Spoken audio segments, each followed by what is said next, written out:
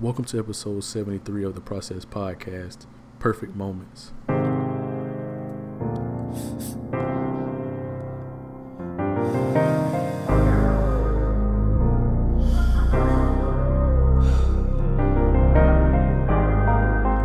Thank you for being here with me today. I appreciate you for coming.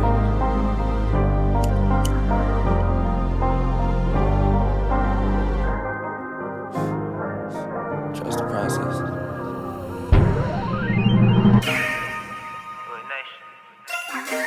Hey. Everything for a nigga. Give you all of me. What if I give you all of me? If I give you all of me, would I get all of you? If I told you I'm anointed, could you see the proof? Give my heart and soul for you when I'm inside the booth. Feel my love, feel my pain when I'm inside the booth. Would you switch a change on me if you knew the truth? Knowing I ain't the same person that was introduced. Thank the Lord, cause I don't look like what I've been through. Here's a letter to you. I'm back again. Jesus on that cross, I had to rise again. Time to get my blessings, time to get my blessings. I had to live my life, I had to learn my lessons. I had to keep that smile, but deep inside I'm stressing. Just trying to keep my spirits from that deep depression. It's time to tighten up. I put my pride down and pick that Bible up. Welcome to episode 73 of the Process Podcast. I am Amonte Martin. Today we have Maurice Allen joining us on the podcast. Welcome to the podcast, Maurice. Hey, man, I appreciate you having me on, brother. Hey, thank you for joining us. Could you tell the listeners where you're from? Oh, man, I'm from Pine Hills, Florida, man. Pine Hills, Florida. What was it like growing up there for you? Oh, man, it's like anything else, man. I don't know. People say it could be a bad area, but I think it's one of them things where if you put yourself in harm's way, then harm happens to you. If you don't, you mind your business and just do your thing, then it's a great place to grow up, personally. Growing up there, as an adolescent, did you play any sports? What was it like growing up there in terms of... Oh, yeah, man. All kinds of sports, man. Played, football, ran track, played baseball, soccer, volleyball. A lot of sports, man. It's just kind of one of the things that you do around the area.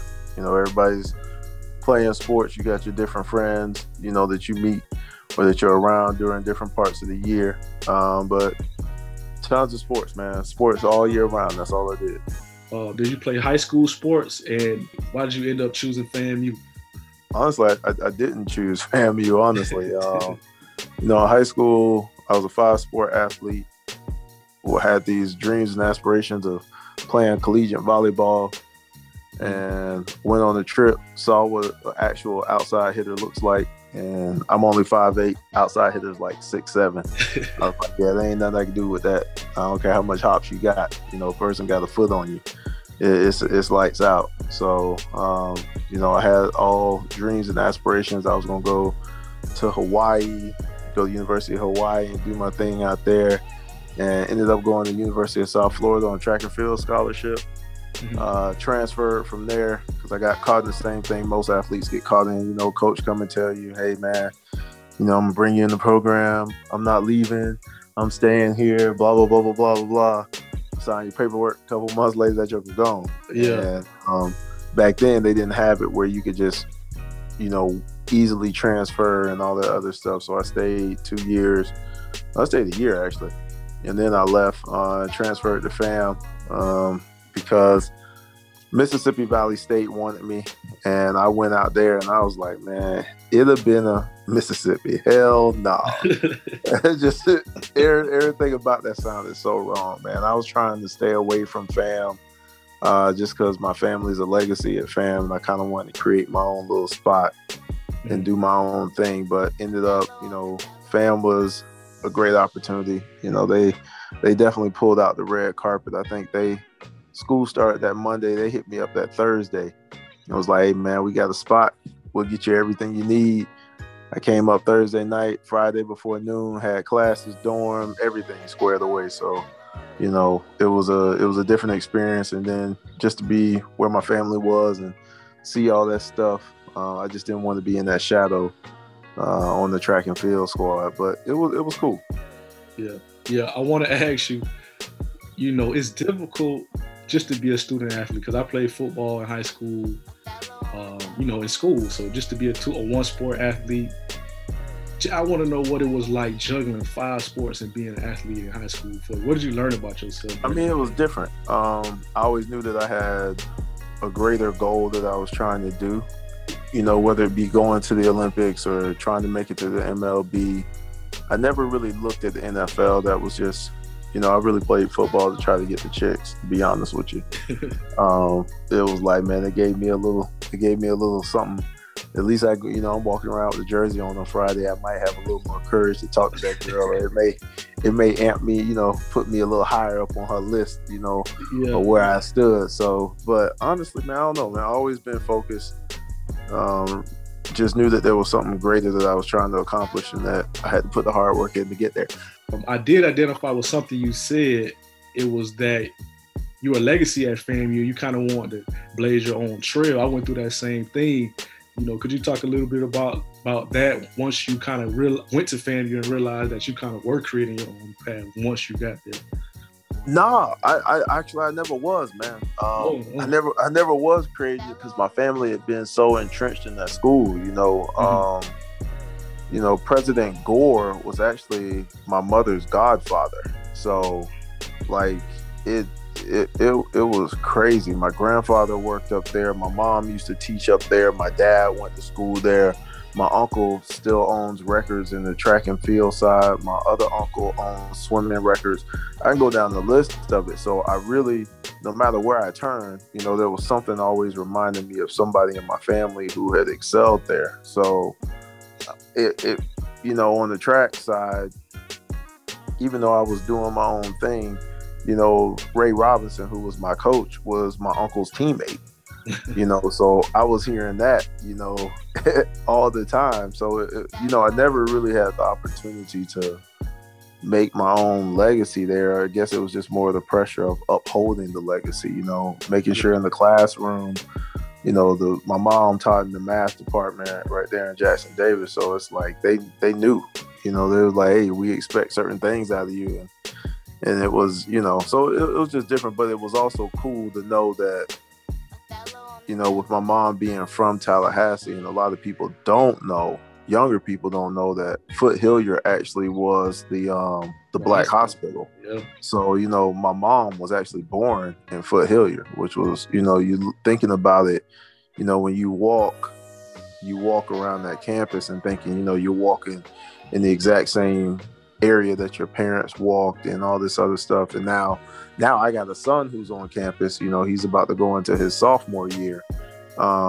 And it's different, just understanding that the greatness that's walked on that campus and the responsibility that you have when you leave that campus, regardless if you're a legacy or not, you're trying to uphold this great responsibility and legacy of people who've come through that school, period, whether you're related to them or not. And it's definitely something, it's a real spiritual experience. I guess that's the best way I could describe it. Oh, hey, when I say I identify with it because I went to FAMU twice, actually. I went to FAMU my first time chasing a football scholarship, and I kind of ran away from that very thing. I ran away from the legacy because my family is deeply rooted at FAMU also, and I went to Fort Valley State University. But when I came back, I kind of felt that I was standing on the shoulders of giants, and I felt that, no matter what I did, I had to progress that forward. I had to carry the lantern. But I want to ask you, what was your major at FAMU? How did you get acclimated, and what was your transition into golf? Major at FAM, man, I was a biology and chemistry double major with a minor in math. It was a cool time, man. It was a cool place for me to be. I enjoyed every moment of it. Looking back at it now, a lot of people say, I wish I had done this, I wish I had done that. I only have one thing I wish I had done, which ain't had nothing to do with school, man. It was just this, ironically, man, it was this one homecoming, man. It was this one, how homecoming used to be. It ain't like it is now. Homecoming kind of lame. It's lame now, man. I don't know what's going on with these young people. It's not like it used to be, but, the old street vendors, man. I had this one time, bro. It was, this dude was selling this African mask. and he did not want to take it back, and he offered to do it for like $150, and I was broke. I was like, dog, all I got is a hundo. He was like, yeah, man, I can't let it go for that. And that was the only regret I ever had the whole time I was there, though, man, just not having that extra $50 and go get a mask. You know what I'm saying? But man, everything about that place, it molds you into the human being that you're going to become. I think it's a little bit different now for the younger crowd because social media and all the high fashion and everything like that people doing. You know, you see people on campus with Benzes and Beamers and all this other stuff, and that's a prevalent thing. But when I was on campus, everybody was broke. You know, no one had any money. They had a way of finding entertainment and fun just from being with the people that they were with. And now I think that just the way how the world's changed, people's value system is a little different. So I don't think it has that same pureness that it used to. And honestly, because of FAM is how I got, you know, into golf. I didn't play golf, man. My cousins were there. They worked there. And they used to play golf on the weekends at either Jake Gaither or they went over to the Florida State course. And, you know, I used to just roll in the cart with them and chill. One day, one of the clubs broke that they gave me. Took it to this place down the street and was like, hey, man, think y'all can fix this? And they were trying to upsell me and get me some new clubs and all this other stuff. And I was like, nah, I'm straight on good. And, you know, I ended up getting into Long Drive. It was a cool transition. I want to ask, what was your goal, you know, once you graduated from FAM? What was your goal? To be 100% honest with you, man, you know, I was tossing up between going to med school, and then I had this guy come in when they did like a professional development seminar and started talking about chiropractic school, and they made me a better offer than I would have gotten going to med school. So I went there, but my goal the whole time was really to go to med school and do that whole thing, you know, get my MCAT score up and go make something happen with that. And just was led a completely different way, went to chiropractic school, and that's really how the golf thing took off, because when I went to chiropractic school, it was a school that was an NAIA school. So, you know, they actually sponsored me as if I was a team, even though I was an individual. So they paid for a bunch of my stuff the first 2 years to go out there and try to compete and everything, which I would have never had that opportunity if I had gone to any other school.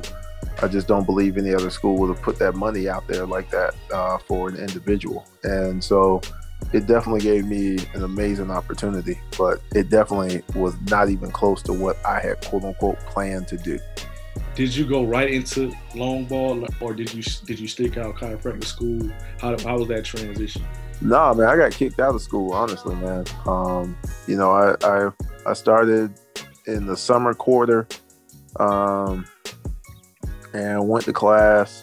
I went to this one event, and I don't know how I got into the conversation with this guy. I think I was playing an intramural sport, and the AD was talking to me about golf, and I was like, yeah, I went to this long drive competition, blah, blah, blah, blah, blah. And he was like, oh, you play golf? And gave me that weird look. And I was like, nah, I don't play golf, man. I just hit the ball a long way.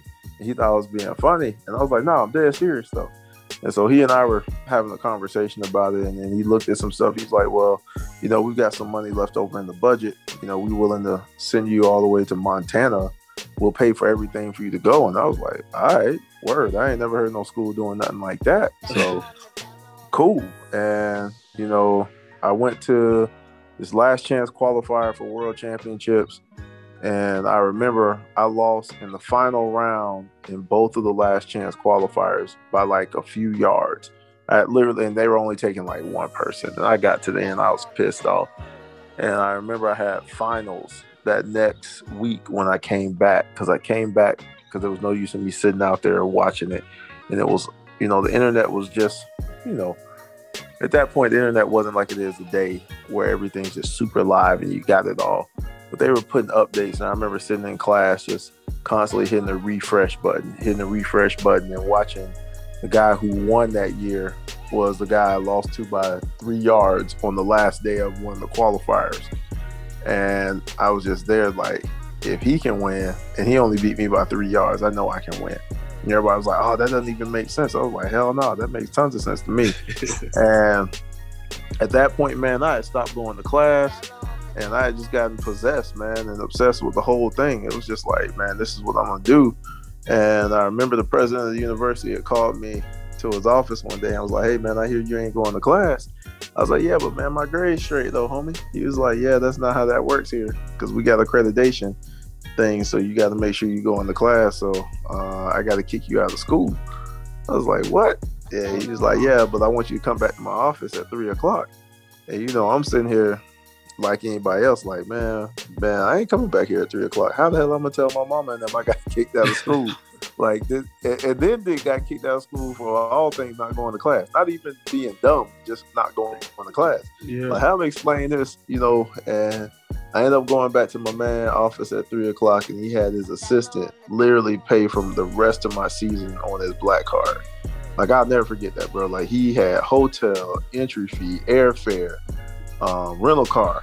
I mean, he paid for me to go literally all over the world. We sat there for like 4 hours and went down the schedule and just booked everything straight out, right, sitting right there. Wow. And it was like, all right. And he was like, you know, I really believe in the opportunity that you have, and I just want to do something to pay it forward. So I was like, all right, cool. And that's you know, that was how my formal education came to an end. I got expelled from school. But you also got a blessing in disguise. I was gonna say, yeah, I did, but I ain't gonna lie though. I was one was like, hey man, I come back here at 3:00, I'm gonna burn this thing to the ground, homeboy. Like, I don't want to talk to you, man. What's wrong with you, man? But it was one of those things. It was a real cool thing. I want to ask you, what was that learning curve like from you, from never, you know, playing golf into, you know, competing in college? What was that learning curve like for you? I mean, well, the difference was, like, it wasn't a collegiate thing, right? So it was on the professional side. So there's no one to teach you at the professional level. It's not a scenario where anybody wants to be helpful, because that means you're taking money away from them. You dig what I'm saying? Like, why am I going to help you to become better than me, and you're going to take money away from me? Like, you're going to take food off my table. It's not where, oh, you know, in a collegiate setting, you know, you playing ball. All right, man, I'm a mentor this young cat, and because I know I'm going to the league next year, so he can shadow me, he can watch me. We're in this team setting, so, you know, he gonna be around me anyway. I can take him under my wing or whatever. And I know when we get to the league, you know, if I'm a receiver or if I'm a quarterback, you know, it's 32 teams, so at least there's 60-some quarterbacks in the league. Everyone got to have a backup, right? Yeah. In this scenario, it's a professional thing, and nobody wants to help somebody who they think is going to be better than them. They just don't. Yeah. So I ran into a lot of stuff where people were sabotaging what I was trying to do. You know, misgiving information, people not building my equipment properly, and all that kind of stuff. And then to add to it, you know, I'm the only black dude out there, and I'm not like kind of black either. I'm like real black. So they're not really wanting to be affiliated with that part either. And so, you know, it was a lot of bumps and bruises. You know, you get called a lot of foolishness, ironically, but nobody says it to your face. But it's just, you know, it was an interesting mode of things that I had to overcome throughout that whole time frame. But, you know, honestly, man, it was just a part of what I think had to happen. And taking it back to the president's office, you know, what was it like for someone to, you know, put forth their support for you like that? You know, what did that do for your career in terms of your mindset and everything? You know, I've always looked at it, man, like, great people see greatness in other great people, right? You know, I got a bunch of friends who are around athletes that are top-notch athletes, and those people, you know, you can have a homeboy that you accept as your friend, but you would never go to business with them. You know what I'm saying? Yeah. Like, you just know, their strengths and their weaknesses, and you like, man, yeah, as much as I love the dude, we cool, I just know he doesn't return that same love, or he doesn't have that same passion back. So for me, to have people really invest in me when they don't have to, when they don't owe me anything, for me, it was more of a way of looking at it and saying, okay, there was so much more that I felt that I was able to accomplish, because clearly that person saw something greater in me than I may have seen in myself at that particular time. What was it like from that moment, working toward the first European tour title? Winning the European tour was different, man. I remember I had this guy who was building my stuff, and they used to be like, man, why are you going over to Europe, man? There ain't nothing over there, and blah, blah, blah, blah, blah. They always had a lot to say about me going over there, because no one believed that there was anything over there. The money wasn't great or whatever. And I'm like, man, I'm gaining so much experience. And, I had contracts set up so that when I won over there, I got bonuses. So it made it like I was winning over here. The money was the exact same, even though people didn't know that. But I was structuring my own deals where it was going to be lucrative, and I was also building an international and a global brand, right? And so a lot of people, who are around weren't the most supportive people, which is where you have to be careful in life. You have to be really extremely careful on the people who you have around you and the people who you allow to speak to you, because everybody who speaks to you ain't for you, and everybody who's around you isn't really in your camp. And so when I got that first title, man, it was like, okay, you've accomplished something, you arrived. At that point, I was working heavily with my uncle. And, it was just, he was happy to see that the venture that we went on together, for it to come all the way full. And then at that point, I got to world championships, and I think I finished top 10 in the world that year. It was definitely a great thing. But then to go back the second year and repeat, everybody knows to win one thing once is you can have, a little bit of luck or whatever, but to come back and do it back to back with all that pressure, that definitely made things huge for me. So to go to Europe and, kind of make a name for myself over there and start to develop a fan base in Europe and everything like that over that 24-month stretch that I had over there, man, it was definitely cool, man, and got to see a lot of places that I never imagined I would see, especially hitting a golf ball. A little kid from Pine Hills, Florida, going to places like Slovenia and Estonia and all this other stuff. And like, man, what in the world? How did I end up here? But, and then finding, just how to navigate, man, and having these conversations with people. And, I'm talking to people about places that I've been, and they're looking at me like, what in the world? Like, it was stuff that they wasn't able to expect, or, learning different languages. And it was just crazy. What did you learn about yourself during that phase, leading up into that first European title? Oh man, self-belief, man. Sometimes I learned that, everybody always talks about they make it by themselves, but the truth is you don't make it by yourself. You may have a support system. They may not always be able to be right there with you, but you never really by yourself. And as long as you have that, I used to want to, when I first got into the sport, man, I was always trying to have people like me and all this other stuff. And then I realized, man, I didn't need that validation. The thing that made it different was, all I cared about was the respect. You're going to respect me as a human being, and you're going to respect me as a competitor. But in the same sentence, I didn't care if you liked me or not. I didn't care. I didn't need that validation. I knew who I was. And so I get the love and the likes when I got back home. But when it's time to go and compete, you're going to find yourself up against a dog. And so when I learned how to stop trying to be liked, and, a lot of times when you're the only one, you feel like you have this pressure that you got to uphold. Like, well, man, I got to be likable, and I got to be a damn thing other than who I am. And if you don't like it, the hell with you too. And that was the thing that I had to learn. And that's what really made the difference, honestly. Which one came first? Was it the record or the 2008 championship? Oh, man. I broke a bunch of records in 2012. In 2012, man, I broke the swing speed record and the ball speed. Well, I'm sorry, the swing speed record was 2010, and they didn't really want to acknowledge that. And then in 2011 or 2012, I think I broke the ball speed record, which went through a lot of stuff to get that even halfway acknowledged. And those were cool moments, man. You know, back then I didn't have any wins. So the thing was, I had some stuff that still put me on the map, though. You know what I mean? The records were nice, but there were no wins that went with them. So I looked at the records as potential possibilities of winning later on. And that part was, that kind of helped me out a little bit. You know, when you don't have the W's under your name, then you got to have something for you to hold on to, or something that lets you know when you go on places, hey man, I belong. Because people are not going to tell you that you belong. They're going to tell you, you know, man, you don't deserve to be here, and who you think you are and whatever.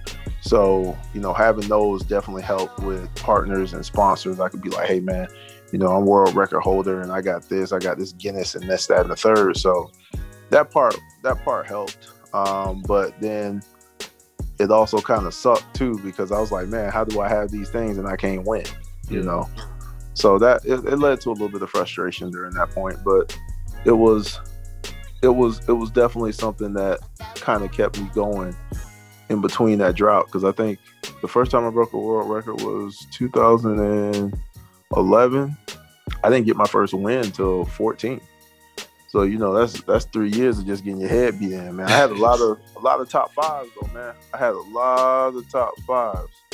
But just thinking about that, I want to know what it was like, you know, the process. We're talking about the process here. So I'm thinking about you first getting in, like you said, you breaking swing records and ball speed records. You didn't win until, you said 2014, but you won a couple European championships. But what was it like from that point until winning that 2018 World Championship? What did you learn about yourself during that phase? Simple, man. You know, in 18, right before I won, we did this interview and the guy was asking me, you know, what would it take for me to win the world title that year? And I was like, just be myself, because everybody else was taken. I think that's the greatest thing I learned, you know, between that first win in 14 all the way up to 18 was, you know, don't try to push it. Don't try to do something. Don't try to be anything outside of who you are. Just be you. Being you should be good enough. So that was the biggest lesson that I learned that entire time. I didn't need to have some out-of-body experience or some luck or some fluke to win a tournament. I mean, I could win the tournament just fine. I had won, obviously, at that point a few times, so there was nothing that I really needed to do. Winning is more of a spiritual thing, you know what I'm saying? Like, it's an end result, but the process is spiritual. You know, people look at a win and like, oh man, they won, but there's so many times that a person wins throughout that process that they could have lost, but they allowed themselves to be connected to whatever it was that allowed them to win. And so that was the biggest thing that I learned, just not to try to overdo stuff, man. Just learn to let it flow. I quote it all the time that the journey is sometimes more important than the destination. You learn more about what you go through along that process. But what was it like, you know, holding up that belt, you know, and winning it, though? I don't know, man. For me, it was a little bit different. Because that was never my dream. Yeah. I never cared if I won a world title. But the weirdest thing was, like, I had these premonitions or dreams or visions or whatever the hell people want to call them. But I saw it 5 years earlier. I saw exactly what happened that night 5 years before it happened. The week of that tournament, I remember I took a nap on that Friday and I knew I was going to win it. I mean, I literally had written it down. I had texted my brother. I had texted my mom. I had told my dad. I was like, I'm going to end up winning this thing in the next 4 days. Don't worry about it. Like, I remember calling my brother. I was like, man, if you ain't out here, you're going to miss something special. And I just knew it was going to happen. Like, I knew it from the standpoint of, it was so crazy. I knew where I was going to be sitting. I knew that the dude who I was going up against, Justin Moose, was going to hit his last ball out of bounds, and it was going to be to the right-hand side. And my brother just looked at me. He was like, dude, how the hell did you know all that was going to happen? I was like, dog, I saw it in my dreams. And my brother knows, like, when I see stuff in my dreams, it's real. Like, it ain't no, some people be like, oh man, I had to, yeah, all right, and they be playing. But I'm like, dog, when I see something in my dreams, you can go ahead and write a check on it.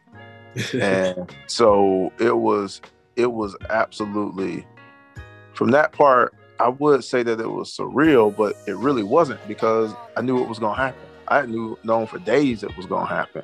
I just believe that I'm that connected with God. So when God shows me something, I don't, I think the coolest part to me was just the fact that it was my mom's birthday. So that part to me made it, I look at my 2 wins. I have 2 significant wins in my career. And, my first TV win was in 2017 in Denver, and that was on my dad's birthday. And then the next year, I follow up and I win on my mom's birthday and I win my world title. So I'm like, those 2 are probably the greatest moments that I'll ever experience, just because of the significance of it happened on my parents' birthdays, so each of them have those days, and that part's kind of cool. I want to kind of switch gears. What was it like for the Niagara Falls shot? Oh man, probably the most depressing thing ever in my life, hands down. Just because of the fact that, I look at what happened with that and the lack of publicity and the lack of press that it received. And I know my white counterparts would have gotten so much more from that. And, John Daly tried it, attempted it, and they had Guinness out there and everything like that. And they totally act like, it was the best thing since sliced bread, and he didn't even achieve it. And then here I go and I actually accomplish it. No one's ever accomplished it. Forget being the first Black person, right? Yeah, take it to a whole nother level. The first person ever in history to do it, and probably based on the laws that they've passed since then, the only person who will ever be the person who's ever done it, period, ever on the existence of humankind. And Guinness wouldn't certify it as a world record, but they were willing to do it for John Daly. There's a struggle right now about trying to get a plaque put on both sides, on the Canadian side where I hit the ball from, and then on the US side where the ball landed. And then the golf media never did anything with it. The press, the regular press never did anything with it. But then on top of that, the Black press never did anything with it. Wow. So, it was like, all right, it's like anything else in life. You accomplish these amazing feats, but they're really only amazing when the recognition of the significance of them is there, right? Yeah. It's kind of like the whole thing of when a tree falls in the forest and if no one's around, does it still make a noise? You don't know, And throughout this whole campaign of Black excellence and things like that, we choose what we want to define as excellence. And it just sucked that throughout that whole ordeal, it just never was given the just respect it was due. So that one really sucks. Yeah. To be honest with you. Hey, that's real though. But I want to tell you that, it meant a lot to me, just, understanding that you're the first person to do that. Not only that, you won in 2018. Not only that, but you're a rattler, you're a father, you're a Black man, and so to be, just seeing that and seeing you on TV, hold up the belt, and knowing that you came from Florida. I lived in Maitland, which is not Orlando, but close to Orlando. Just knowing close enough. Knowing where you came from, it motivated me, And so I just want to, give you your flowers, as they say right now, even if they don't want to do it, because that's a shame, Yeah, but I look at it all, man. Like I even look at FAM, people, I think I had 50 applications or 50 submissions to be in the Hall of Fame, and FAM was like, nah. Yeah. And then they turned around. I think one of the issues was they was like, oh, well, we don't do first time ballot people. And they was like, well, how many world champions in this do y'all actually have? Like, you know what I'm saying? And then they turned around and was like, oh, well, he wasn't on the golf team when he was at FAM, and he didn't. I was like, what difference does any of that make? You don't celebrate it the way how it should. And so if you don't take something like that and be serious about that, then that lets me know when something real happens that you're not even going to have the ability to stick to your guns and stick to the protocol of what needs to take place with those things either. And so it's just crazy, man. I'll be 100% honest with you though, man. I I didn't even want to get into the Hall of Fame.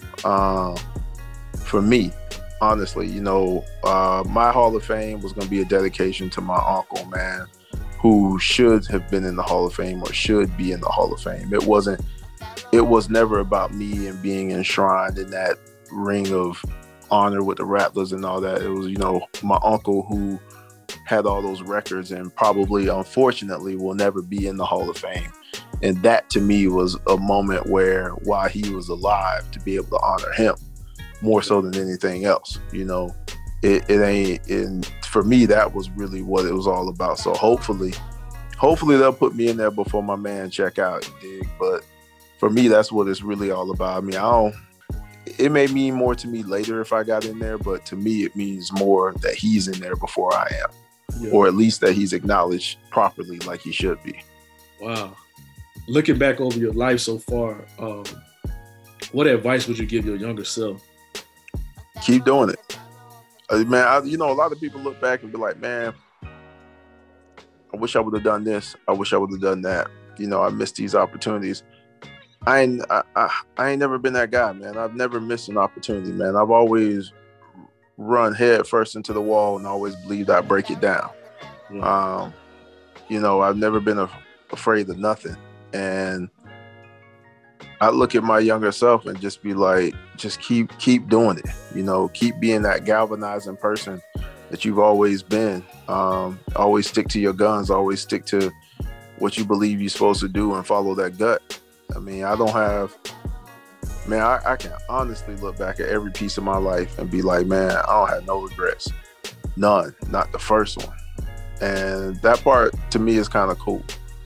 A lot of people have regrets, or they have advice to give to their younger self, and maybe it makes me sound crazy, and I believe that for me, I've always tried to strive for perfection. And people say that perfection is impossible, but I don't believe it. I believe you can have perfect moments, and if I can just have perfect moments, then that means even for a small amount of time, I've obtained perfection.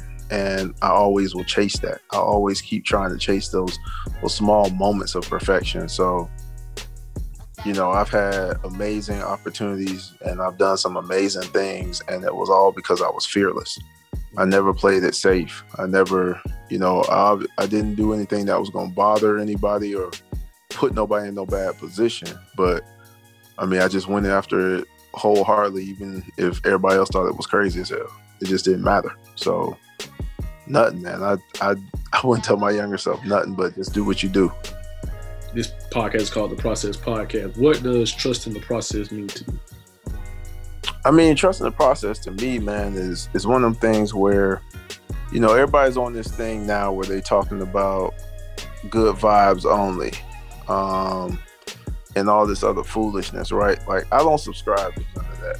And the reason why is everybody's so afraid of adversity. I don't think there's anything bad in life that happens. There's lessons, but it's not bad. Like, even if like you lose somebody passed away, man, that's a lesson. That's a lesson for you to learn that while people are here, you enjoy them. You don't take them for granted. You don't overlook the importance of the people that you have around you, right? And same thing happens with any and everything. People are so stuck on this whole good vibes only and positive energy only, and man, life ain't positive. Life is really a piece of shit if you let that happen. Mm-hmm. It's just how you adapt to it, my dude. Like, that's the most important part of it. If you look at anything in life, you can make it a positive or a negative, and it doesn't matter what it is. If you lose a person, okay, the negative, yeah, they're gone and they ain't never coming back. True that. I feel you on that. Positive, you had the opportunity to learn from that person. You had the opportunity to interact with that person. You had the opportunity for that person to shape and mold your life. Now, if you didn't really take that to the max like you could have, well, now you know what to do with the people that you got left. Yeah. You dig what I'm saying? So it's like all of it's a learning curve, brother. Like, that process is so so amazing, but people are so stuck on this whole no negativity thing, and it's like there ain't nothing negative out there. It's just how you choose to take it. Because something don't go your way, that don't make it negative. Like that, you play sports, bro. Like you learn a whole lot more when you lose. Matter of fact, you learn a whole lot when you get your ass kicked, not when you lose. When you lose by a few points, man. That can be like, yeah, man, yeah, all right.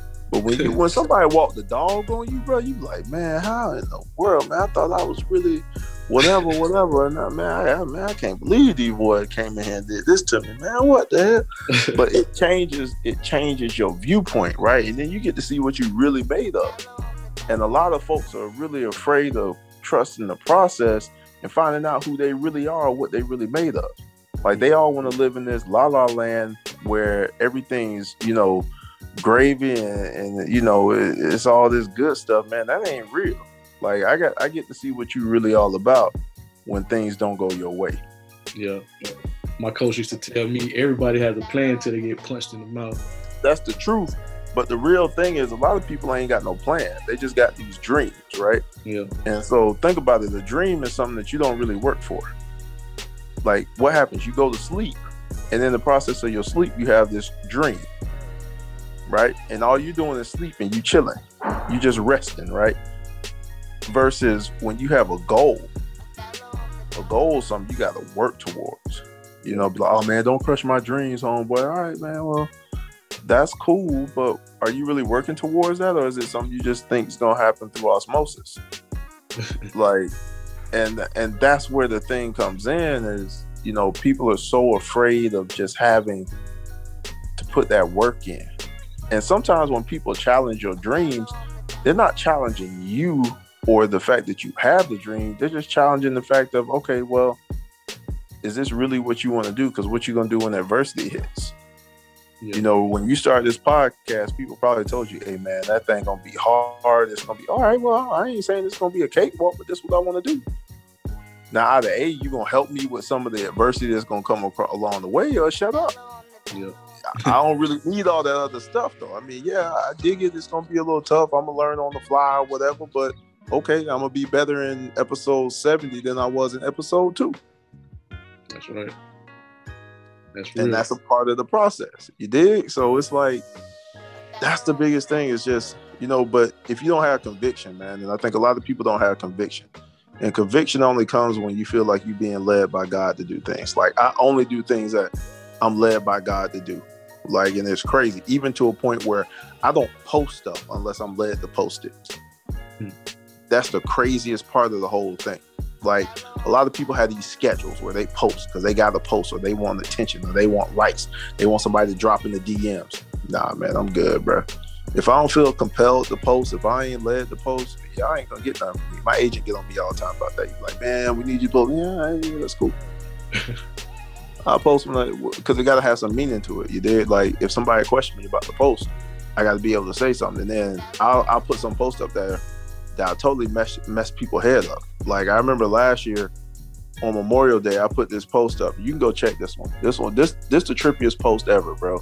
I put this post up about Memorial Day last year, and I was like, Memorial Day is a day that they're supposed to remember the people who have fallen and paid the ultimate sacrifice in this country through wars and blah, blah, blah, blah. And I was like, yeah, there's a few soldiers that people aren't going to recognize that fought the battle that was on U.S. soil and blah, blah. I wrote this whole elaborate thing out. And I put, a picture with Trayvon Martin and Sandra Bland and all these people, man. Philando had everybody who got killed. And being in the golf space, oh, that's unpatriotic, blah, blah, blah, blah, blah. And this girl I used to talk to hit me up and was like, you're a public figure. You need to take that down, because she's in media. She was like, you need to take that down. You need to do this. You need to blah, blah, blah. That's so bad for your image. And I was like, man, I really don't give a shit about what y'all think. I'm keeping it up here. Like, for some reason, I woke up this morning and the words that came out on that page weren't that of my own. I was being led to write that. Yeah. I posted that joker at like 9 a.m. It had probably 200 comments that I just didn't read.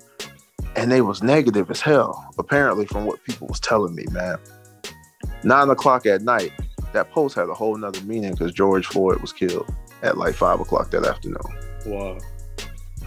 And it was the craziest thing because for me, I've never seen the tape of George Floyd. I've watched a lot of them footages.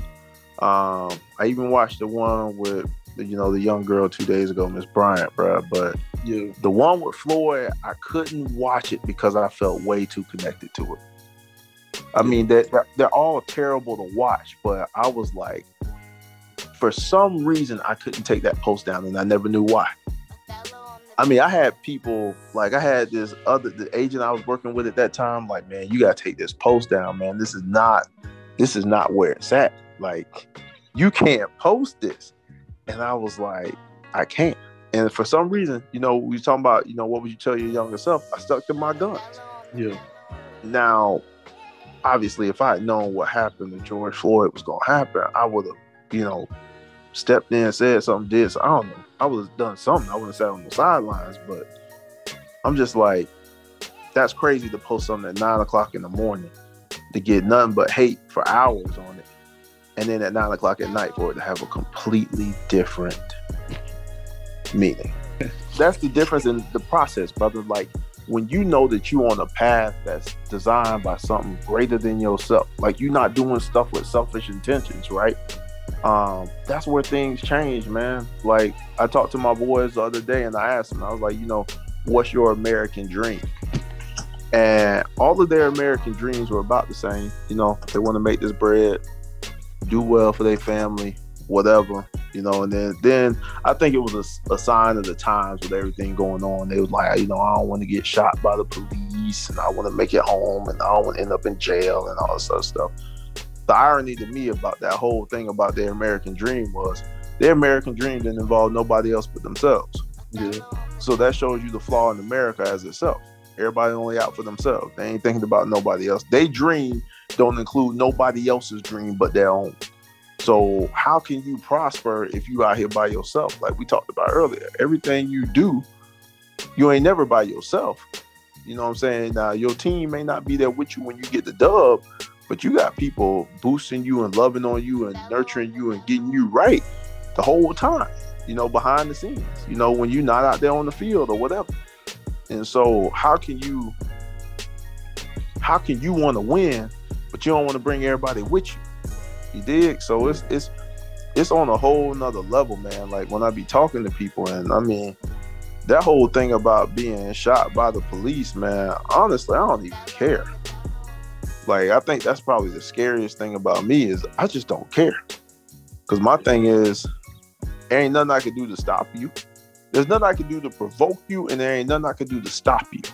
Because we've seen way too many cases where it don't matter what they say. Oh, all right, well, my dude, right there in Virginia who was in the Army, man, my man wouldn't even unbuckle his seatbelt, my dude. Like, he ain't feel comfortable. Like, he was like, I ain't moving my hands. Yeah. And they still could have shot him. You know what I'm saying? This young lady who they just shot 2 days ago, her back was turned to the dude. She wasn't even, the lies were she was coming at him with the knife. You see the tape. She 25, 30 feet away from the dude. He just opening up, dumping. Yeah. Quick, too. You know what I'm saying? Yeah. Ain't even, and yeah, okay, he gonna yell, put the knife down, but you yelling, put the knife down or whatever, but she ain't doing nothing to you. And it's a little girl, my dude. You telling me, you know what I'm saying? So, like, living life in fear, bro. Like, I ain't never had that fear. I'm actually involved in a case with the deputy sheriff's office right here in Orange County right now. You know what I mean? And it don't bother me at all. Like, I just don't care. My mama and them get scared, and, my dad and them. But I'm like, if I'm out of here, I'm out of here on my terms. Like, I ain't gonna be out here on my knees begging, like, don't shoot me and don't kill me. No, I'm like, dude, whatever you do, you're gonna have to deal with it, bruh. And that's just a whole nother mode of life, man. Like, you have to be that aggressive with all of it. You gotta be that aggressive with how you're trying to live your life. You have to be that aggressive with your freedom. You have to be that aggressive with trying to look out for others. Yeah. And a lot of people ain't willing to do that because they think is, well, you know what I'm saying, I got my peace, I'm good, so whatever happened to them over there, that's on them. Well, what happens when whatever happened to them start affecting the people that you love? You know what I mean? Like your kids, your nieces, your nephews, your partner's kids, and something like that. It just continues to trickle down, bro, and that ain't never good. Yeah. You're right. Hey, rest in peace to my homie Jonathan Farrell. Another good example. I knew him personally, so I know. Yeah, I mean that's a perfect example, bro. Like perfect example. Yeah. I mean, you know what I'm saying? And so when you looking at this stuff, man, and here's the problem that I have with this though. How many people we done lost and we get in an uproar for a few minutes? And it's almost as like now the names of the list of the names have gotten so long. Not only do we not remember, but we've become so just desensitized to it. You know, everybody out here talking about justice for Floyd because my man got hit on them 3 charges. But my thing's like, all right, but how is that justice? That man's daughter ain't got no daddy. Yeah. His girl ain't got no dude no more. His sisters and brothers ain't got no family. Like, he gone. Justice doesn't exist, man. Yeah. Justice is impossible when you have senseless acts. How can you take back an action? It's not like when you go to Home Depot or you go to some store and you buy something and it don't fit and you take it back and you return. Okay, that's justice. You bought something that wasn't what you wanted, it wasn't what you needed, it was wrong in some way. You had the receipt. They gave you your money back. You gave them their product back. Everybody square, everybody cool. Yep. But a life, you can't, there's no justice in that. There ain't no return. It ain't like, oh, okay, now that Chauvin has been, convicted of murder on all 3 charges, it ain't like George come back to life. He ain't Lazarus, bro. There's nothing you can do to bring this man back. Justice does. The family's still gonna hurt. This little girl gonna have somebody else give her away on her wedding day. Somebody gonna have to show up to her graduations and all this other stuff. Daddy-daughter dances and stuff. So where's justice? How does that exist? And I mean, and you can go down that with every single solitary case. But I wanna thank you for joining me on the podcast. I really enjoyed our conversation. I just want to thank you for being so open and transparent about your journey. I want to know, do you have any lasting words that you want to leave with the listeners? Yeah, my favorite quote, man. Stay far from timid. Make moves only when your heart's in it. Live the phrase, sky's the limit. Where can the listeners find you on social media if they want to give you feedback about this episode or just to follow everything that you have going on? Man, everything's just Maurice Allen 360, man. That's it, man. Maurice Allen 360. You can find me on Twitter, Instagram, Facebook. This episode was brought to you by Overcome Achieve Clothing. Allow what you have overcome to fuel the flame of persistence as you face and conquer your next challenge. Wear your truth. Overcome.